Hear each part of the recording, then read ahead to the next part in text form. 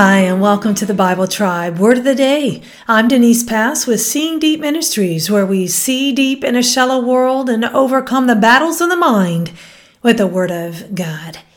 We tend to think of heirs as being rich people's descendants, not realizing that we too are heirs. An heir is a recipient of an inheritance that they did not earn. How astounding it is then to take a slave and make them an heir. And yet that is just what Christ did with each of us. Reading in the book of Galatians, chapters 4 through 6, and the verse of the day is Galatians 4, verse 7. So you are no longer a slave, but God's child. And since you are his child, God has made you also an heir. Word of the day is heir. It is the Greek word klay-ron-omos. It means beneficiary, one who receives a possession, a portion which is to be inherited. Paul is continuing his discourse to the church of Galatia to persuade them to recognize the inheritance that is theirs, not by works, but by faith, not as something they deserve, but as a gift. When we were subject to the law, we were slaves, trapped by our sins. But when we became recipients of grace, we became heirs. Reading from Galatians 4, verses 1 through 7, it says, Now I say, as long as the heir is a child, he does not differ at all from a slave. Although he is owner of everything, but he is under guardians and managers until the date set by the Father. So we too, when we were children, were held in bondage under the elementary principles of the world.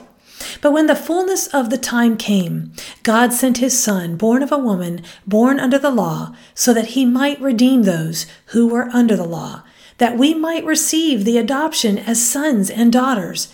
Because you are sons, God has sent the Spirit of his Son into our hearts, crying out, Abba, Father.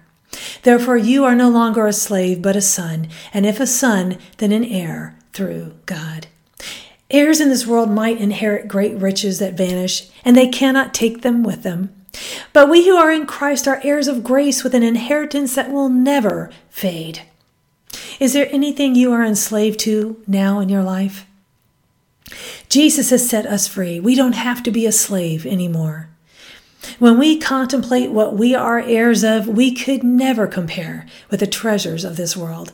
In Romans 8:17, Paul says, Now if we are children, then we are heirs, heirs of God, and co-heirs with Christ, if indeed we share in his sufferings, in order that we may also share in his glory. According to GotQuestions.com, the term heirs of God emphasizes our relationship to God, the Father.